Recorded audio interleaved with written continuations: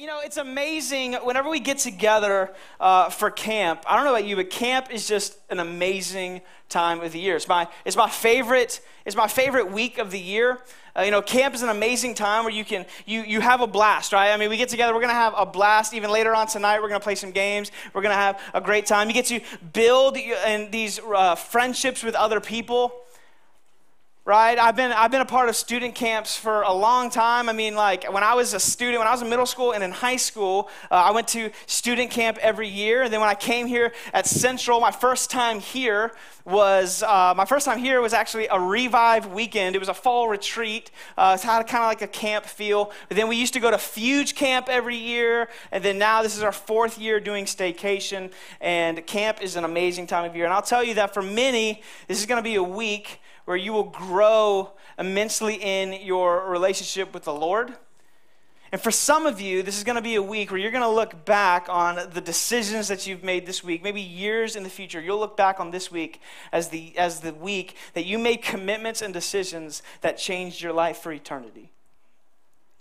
And I'm going to ask just briefly if I can get the lights to stop moving. It's more of a me problem. I get easily distracted. Okay. But this is going to be a week for some of you where you're going to look back and you're going to see this is the week that there was decisions that you made that changed your life for eternity. And while I have a lot of incredible memories when it comes to camp, I think the thing that stands out to me the most is actually not necessarily camp, but it's the weeks that come after camp. And if you've been to camp, you know what I'm talking about, right? You're here, you have this amazing time, you're on the mountaintop, right? You have this Jesus high moment, and then the next thing you know, school starts to get close, and that mountaintop experience just seems to kind of go away. And I know I've said this many times. I'm sure you have probably thought this or said this before. But you're like, man, I just wish that camp feeling that I have with my relationship with God, I just wish that it would last all year. And I just wish that it would last all year. And I'm telling you guys, I see it happen every year. You have students that they have these powerfully intimate moments with Jesus. They're pouring out their heart. They're confessing their sins, and they're saying, man, like, I don't want my life to be the same when I go home after this week. I want to be different. I want to be committed to the things of Jesus. And in those moments, I believe that they're genuine. I believe that students are genuine in those moments. I believe it with all my heart, but the question we have to ask ourselves is, if it's so genuine, why does it fade for so many people? Why is it that there are times where it seems like you have people who get saved every year, and it's the same people? Why? And maybe you can relate to this. Maybe you have there's people who their relationship with God is a series of adrenaline shots that they get once a summer. And you just try to get enough of a spiritual experience to last you to the next one. I believe the reason that this is because a lot of people leave camp with a lot of desire, but no game plan. They leave camp with a lot of desire, but with no game plan. You see, in sports, every athlete has a desire to win, but not every athlete has the game plan to win. And that is often the difference between the two. And this week, I want to ensure you that if you are willing, if you're willing to let down walls, if you're willing to lean into what the Holy Spirit is wanting to do in you and through you, I can promise you that you will encounter God in a powerful way, and I can also promise you that you will be challenged. But the question that you have to, or the thing that's the most important, is not how will you feel about what God shows you this week. The question is, what will you do with it? Anybody can feel something. The question is, what will you do with what God shows you? There's a poem that I've heard several times. Maybe you've heard poems or you've heard things like it, but I think it's incredibly powerful. It's called The Dash by Linda Ellis. I want to read just the first half of it to you. She says, I read of a man who stood to speak at the funeral of a friend. He referred to the dates on the tombstone from the beginning to the end. He noted first came the date of birth and spoke the second date with tears. But he said what mattered most of all was the dash between the years. For that dash represents all the time that they spent life on earth. And now only those who loved them know what that little line is worth. For it matters not how much we own, the cars, the house, the cash.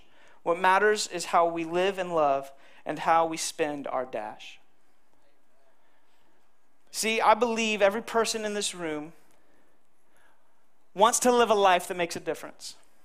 You see, when you die, your entire life will be represented by the date of birth, the date that you died, and that dash in between. And in that dash represents every birthday you ever had, every friendship you've ever made, the family that you help establish, and the legacy that you leave behind. And I want you guys to know that a dash that is well spent does not happen by accident.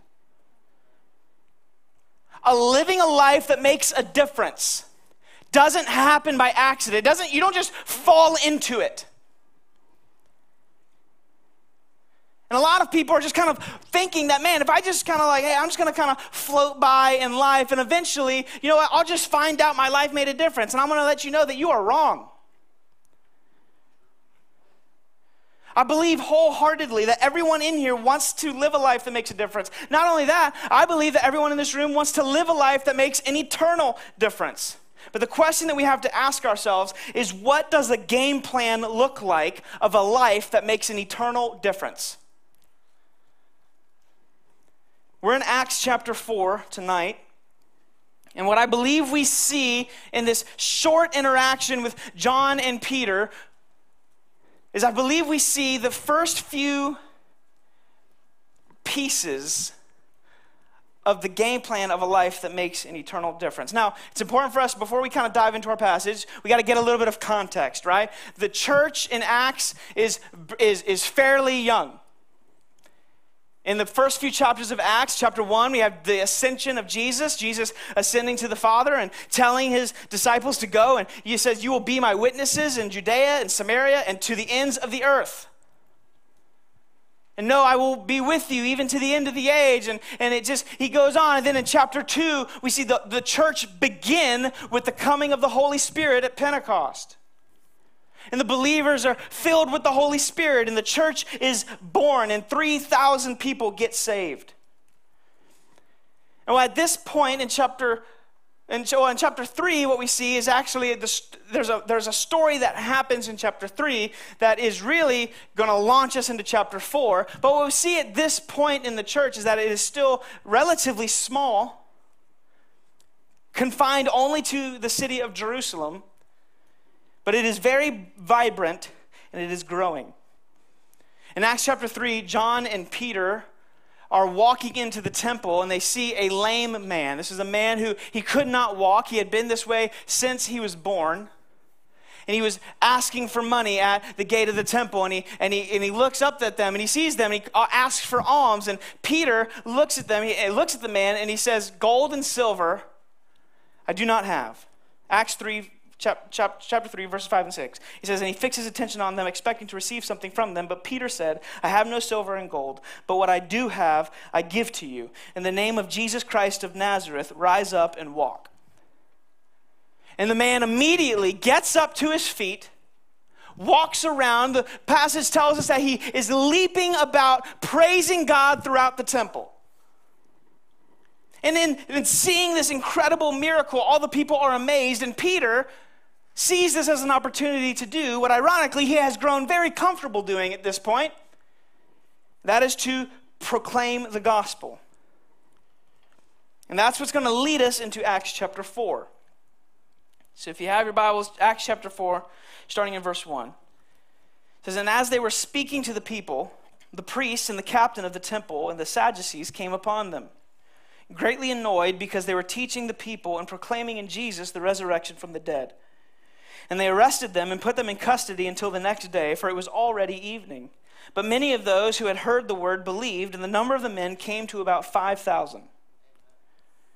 On the next day, their rulers and elders and scribes gathered together in Jerusalem with Annas the high priest, and Caiaphas and John and Alexander and all who were of the high priestly family. And when they had set them in the midst, they inquired, "By what power or by what name did you do this?" Then Peter, filled with the Holy Spirit, said to them, "Rulers of the people and elders, if we are being examined today concerning a good deed done to a crippled man, by what means this man has been healed, let it be known to all of you and to all the people of Israel, but that by the name of Jesus Christ of Nazareth, whom you crucified, whom God raised from the dead, by him this man is standing before you well. This Jesus is the stone that was rejected by you, the builders, which has become the cornerstone. And there is salvation in no one else, for there is no other name under heaven given among men by which we must be saved." If you were with us last year at Staycation,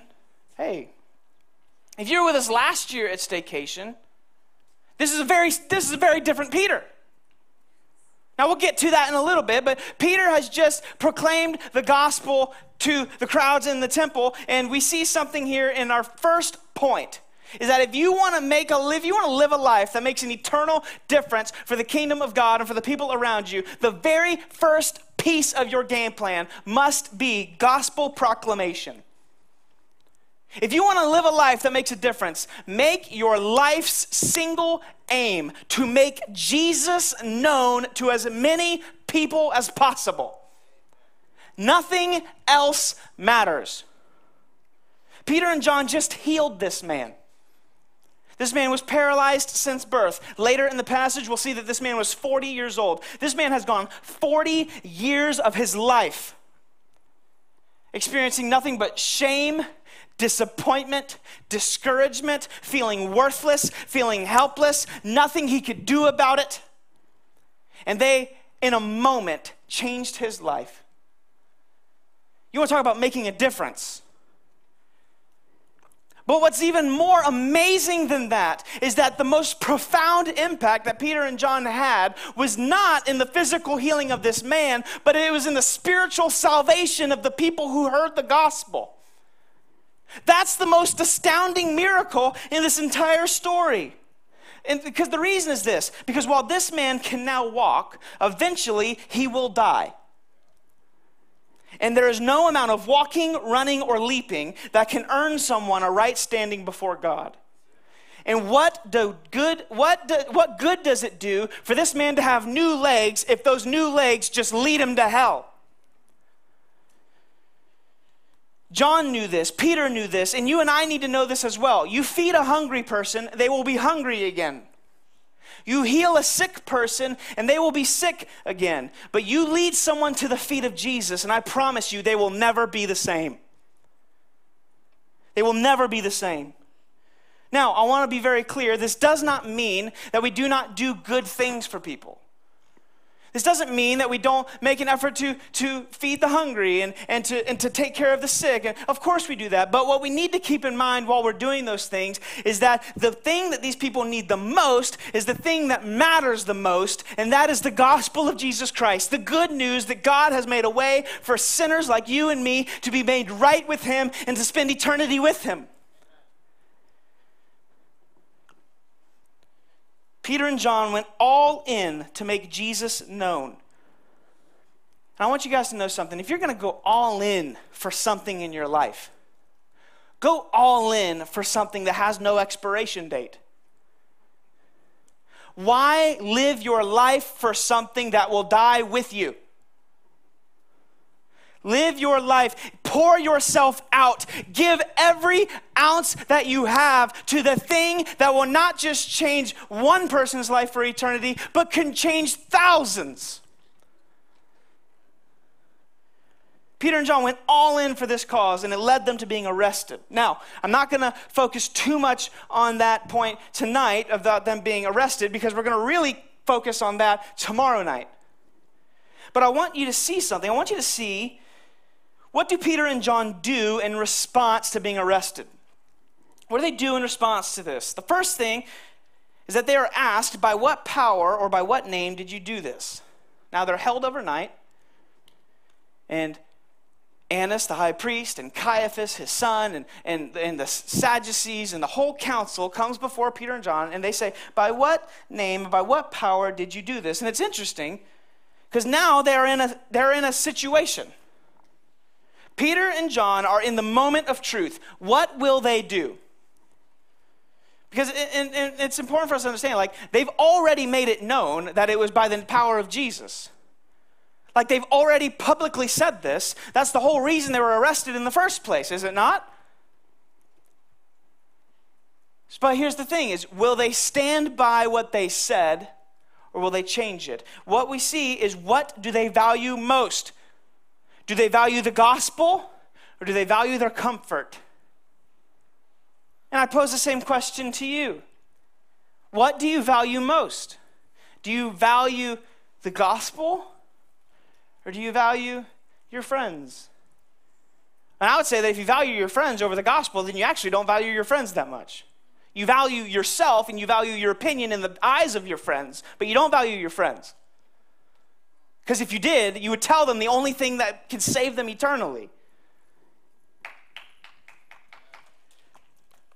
So what do? Acts chapter 4, verse 8. Then Peter, filled with the Holy Spirit, said to them, rulers of the people and elders, if we are being examined today concerning a good deed done to a crippled man, by what means this man has been healed, here it is. Let it be known to all of you and to all the people of Israel that the name of Jesus Christ of Nazareth, whom you crucified, whom God raised from the dead, by him this man is standing before you well.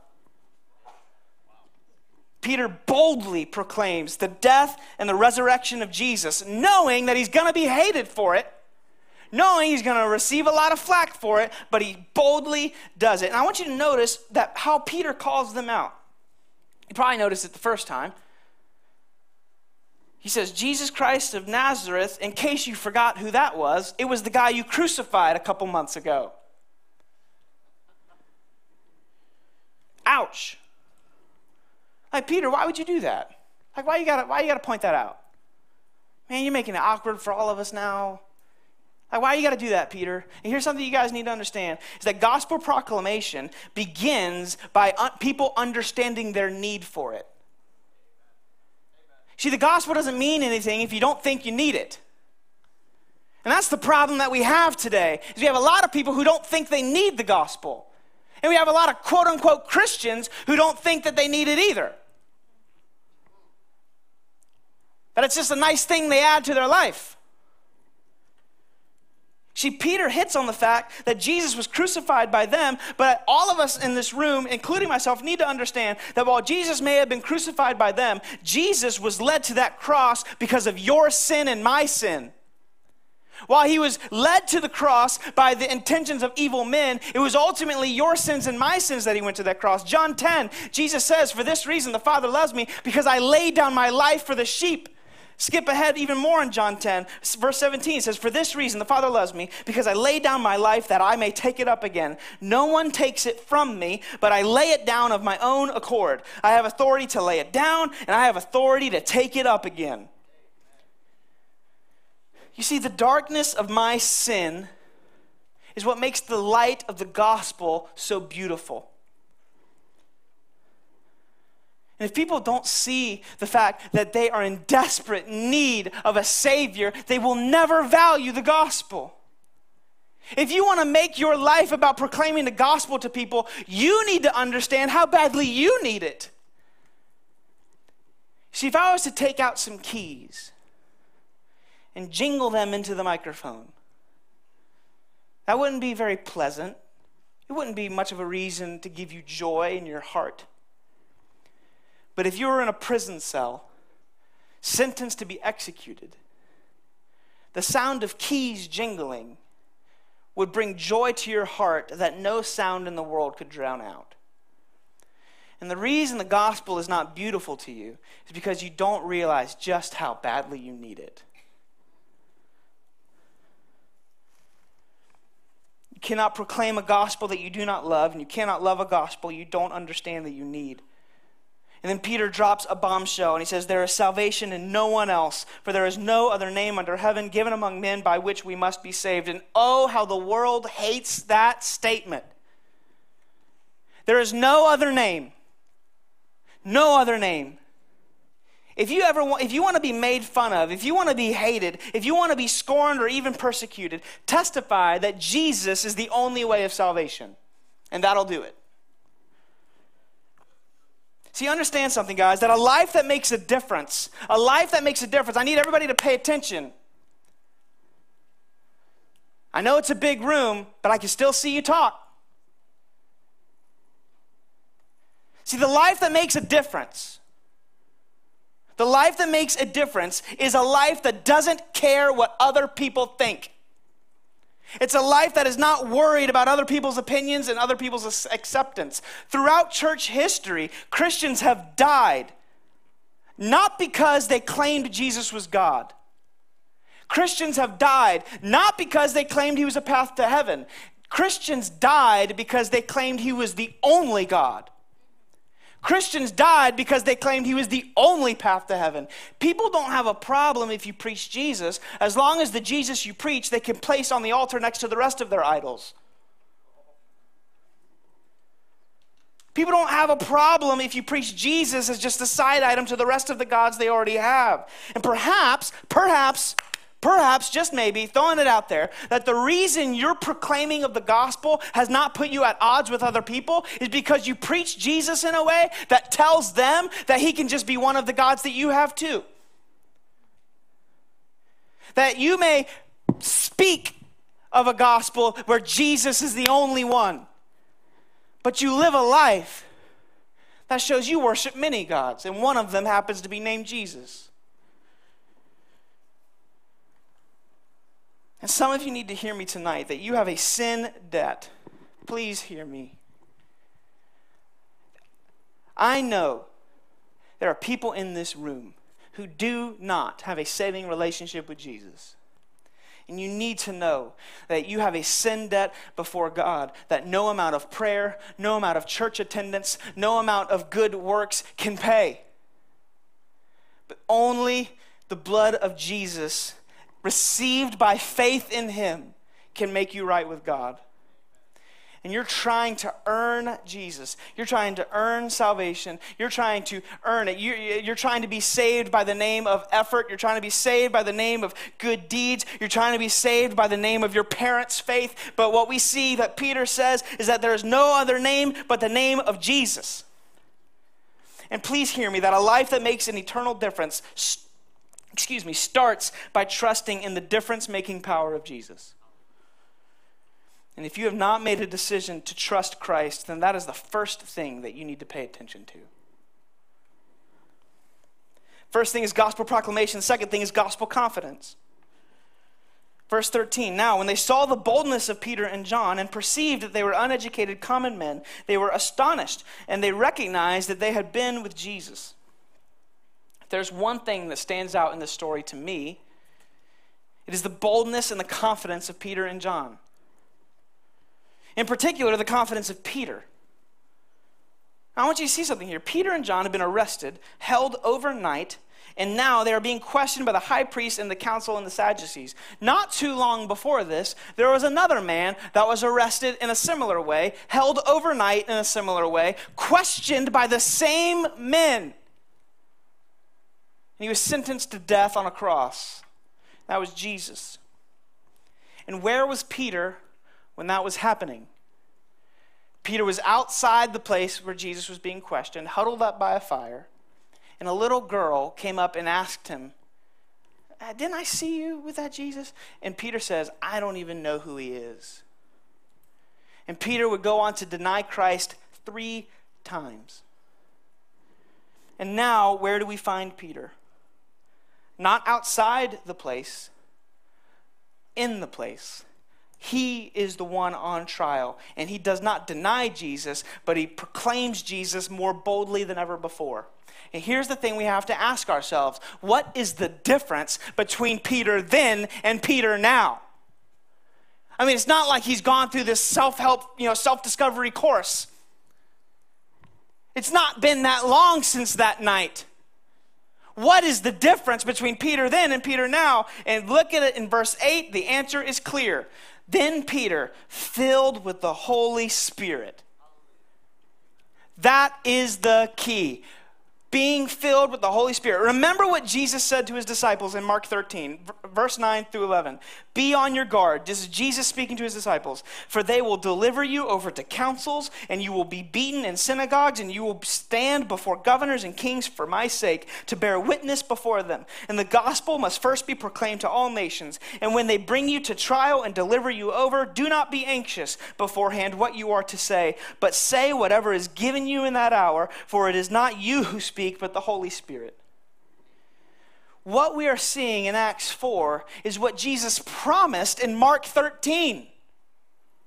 We are seeing the promises of Jesus being fulfilled. And it is the indwelling of the Holy Spirit that comes at salvation that gives the believer boldness and confidence. It is the Holy Spirit that gives the Christian the boldness and the confidence to share the gospel. But what is that confidence in? It's important that we understand that as Christians, we are not confident in ourselves. If you were at Encounter this past week, or 2 weeks ago, we made a big point on this, that we're not confident in ourselves. Notice that Peter and John were perceived as uneducated, common men. They were fishermen from Galilee. There was nothing particularly impressive about Peter and John. And this is something that we need to keep reminding ourselves. Do not limit what God can do with ordinary people. Some of you may think that, man, what keeps me from making a difference is that, I don't have the skills that this person has. What keeps me from making a difference is that I don't have the education or I don't have the natural giftings that it takes to make a difference. And however, I would say is that what is keeping you from making an eternal difference is the fact that you lack confidence in the power of the gospel and you lack confidence in the power of God and what he can do with anyone. That's the problem. Likewise, I would say that there are people who have all the skills and giftings in the world, but they've rendered themselves useless because all of their confidence is in themselves. There's an author that put it this way: Christians should be the boldest people in the world, not cocky and sure of ourselves, but sure of him. You see, as Christians, our confidence is in the promises of God, and the promises of God are what give us the confidence to be bold when the time calls for it. Peter and John are at a significant point. The very men who sentenced Jesus to death are now questioning them.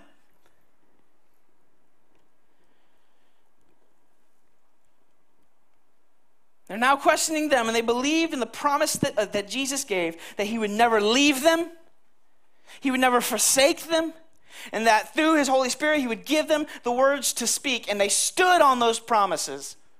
They were willing to look like fools because they believed and they were confident in the promises of God.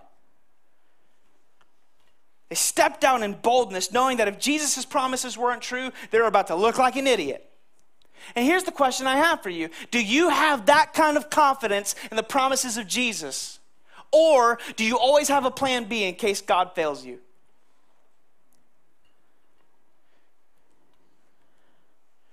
See, the life that makes a difference for Christ is the life that is confident in the promises of God and is confident in the power of the gospel. Now, let's pair this with our first point, right? Because it's all one game plan, but just in different pieces. Let's pair this with the first point. If you want to live a life that matters, make the singular aim of your life proclaiming the gospel to all that will listen, and in doing so, have total confidence that the God of the gospel is what makes it powerful, not your ability to share it.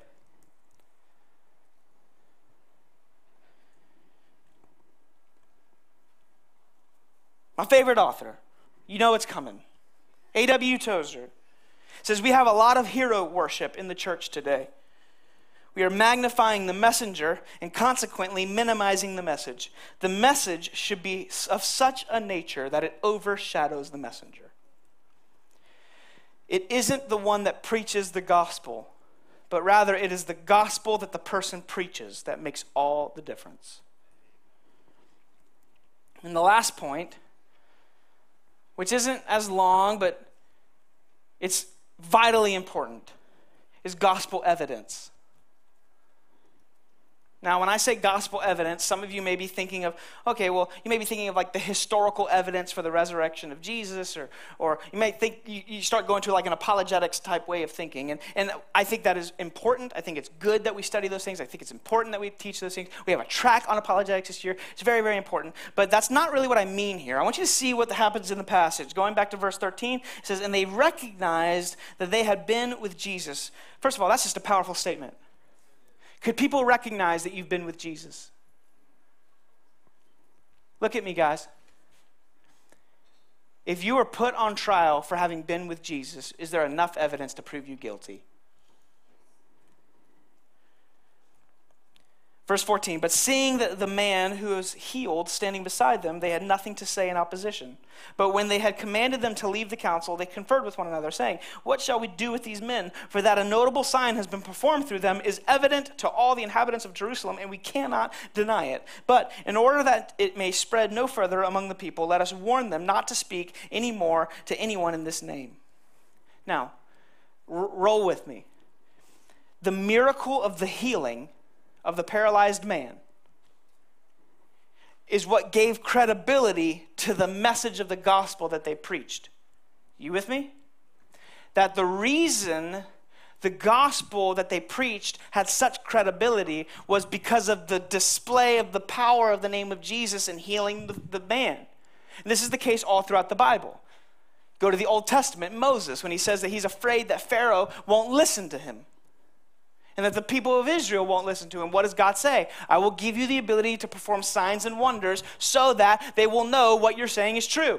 You see this also in the prophets, in Elijah and Elisha. You see this in the ministry of Jesus. That the purpose of the miracles was to validate the message. Nowhere is this more evident than in the resurrection of Christ. See, if Jesus proclaimed to be God and then died on a cross and never got out of that grave, then all of his claims are meaningless. But if he rose from the dead, what does that say about everything that he said? That it's true. You cannot deny the miracle of the resurrection. Just to get a little apologetic with you. Every historian would acknowledge that Jesus was a real person, who was credited with doing amazing miracles. Every historian would say that he was a real man that lived in the first century, that he was crucified on a Roman cross. And everyone understands that the tomb somehow is empty. They've never found the body of Jesus. Somehow it's empty. What you have to do is figure out how. What you'll find is that every possible answer that you give doesn't make sense. Well, the disciples stole the body. Oh, they overthrew 2 highly trained Roman soldiers who were told to guard it with their life, and if they lost the body, they would be killed for it. Bunch of fishermen figured out how to do that. Oh, well, the Jews took it. Well, the Jews are the ones who put Jesus to death in the first place. Oh, well, he wasn't actually dead. Well, every person who's ever studied history knows that no one has ever survived a crucifixion. You start to run out of answers. But here we see also in the apostles, right, that the miracle that the apostles did is what gave credibility to their message. Now, I'm not saying that to preach the gospel you have to go around performing miracles. That would be a bad application of this text. However, I think that there is a point to be made. That the gospel message, and I'm almost done, please roll with me. The gospel message is validated by the display of gospel power. Now, what is the display of gospel power in the life of a Christian? It is the changed life that comes as a result of it. That is the display of gospel power. You see, in the story of Peter and John, the healing of the paralyzed man, you and I are not Peter and John. We are the paralyzed man who from birth had a disease that no one could cure. From birth we were one way. And it took one miraculous act outside of ourselves that radically changed us to the point to where everyone around us could see something different happened. And if your life bears no evidence, you have to ask yourself, am I actually a Christian? When people should be able to see your life and know that there is something powerful at work in you. They have to see that you're different than the culture around you. You have a joy that the world doesn't have. Perhaps you've changed. Perhaps you aren't the same person that you used to be. What happened? It's the power of the gospel that has changed you. See, the gospel of Jesus is powerful enough to forgive you, but it is also powerful enough to change you. You cannot say that the blood of Jesus is powerful enough to save me, but not change me. You can't have it that way. That's not how it works. Jesus displays the power of his saving work to the world through the miracle of your changed life. And just as the healing of the paralyzed man was the evidence of the gospel in Acts 3 and 4, the changing of your life is the evidence of the gospel today. This means that we must look at something. If you live your life and you look no different than the world around you, then you totally discredit the gospel that you proclaim. If Peter went to this paralyzed man, said, in the name of Jesus Christ of Nazareth, get up and walked, and the man stayed there, looked at him, and couldn't move, and then he says, hey, in that same name, here's the gospel. People would have laughed in his face. But we do the same thing every day when we say that the Holy Spirit of God lives within me, but I look just like you. It's no different. It's no different. We discredit the gospel when we live in a way that seems like there's no difference in us. So many of us think that in order to make a difference in the world, I need to be like the world. In order to change the world, I need to be liked by the world. I need to be more like the world and act like the world, love the things that the world loves. And you need to understand that all you're doing when you do that is giving the world more of a reason not to listen to you.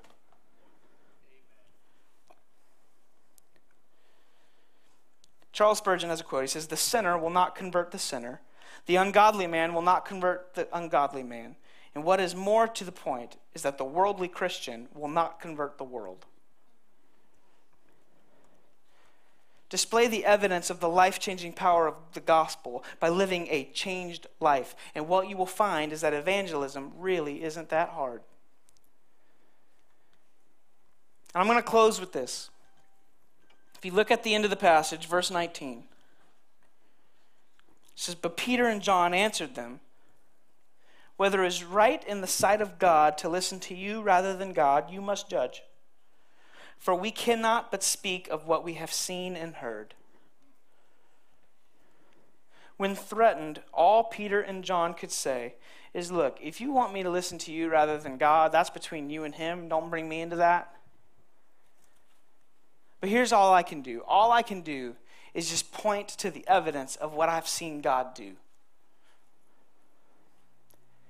I want you to know, guys, sharing the gospel is you don't have to be a theologian. You don't have to have a microphone and a stage. All you have to do is to be able to point to the difference that God has made in your life and say there's no other explanation than the saving power of Jesus. And I'll tell you the same in my own life. The things that I have seen God do in my life can be accredited to no one else but the saving power of Jesus. I have seen God change people radically. Living one way, saved by Jesus, totally different. It doesn't happen overnight. But the power of the gospel is powerful nonetheless. And we display this changed life through the way that we live.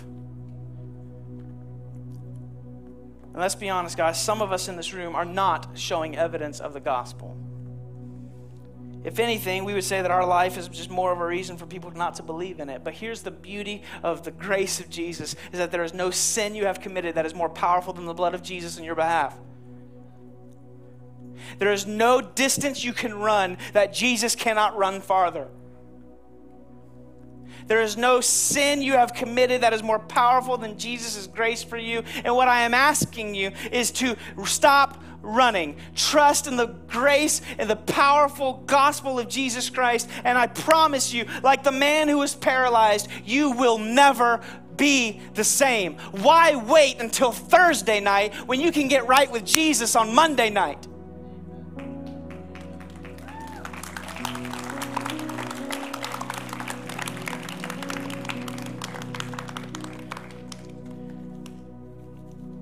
The last part of that poem says, so when your eulogy is being read, with your life's actions to rehash, would you be proud of the things they say about how you spent your dash?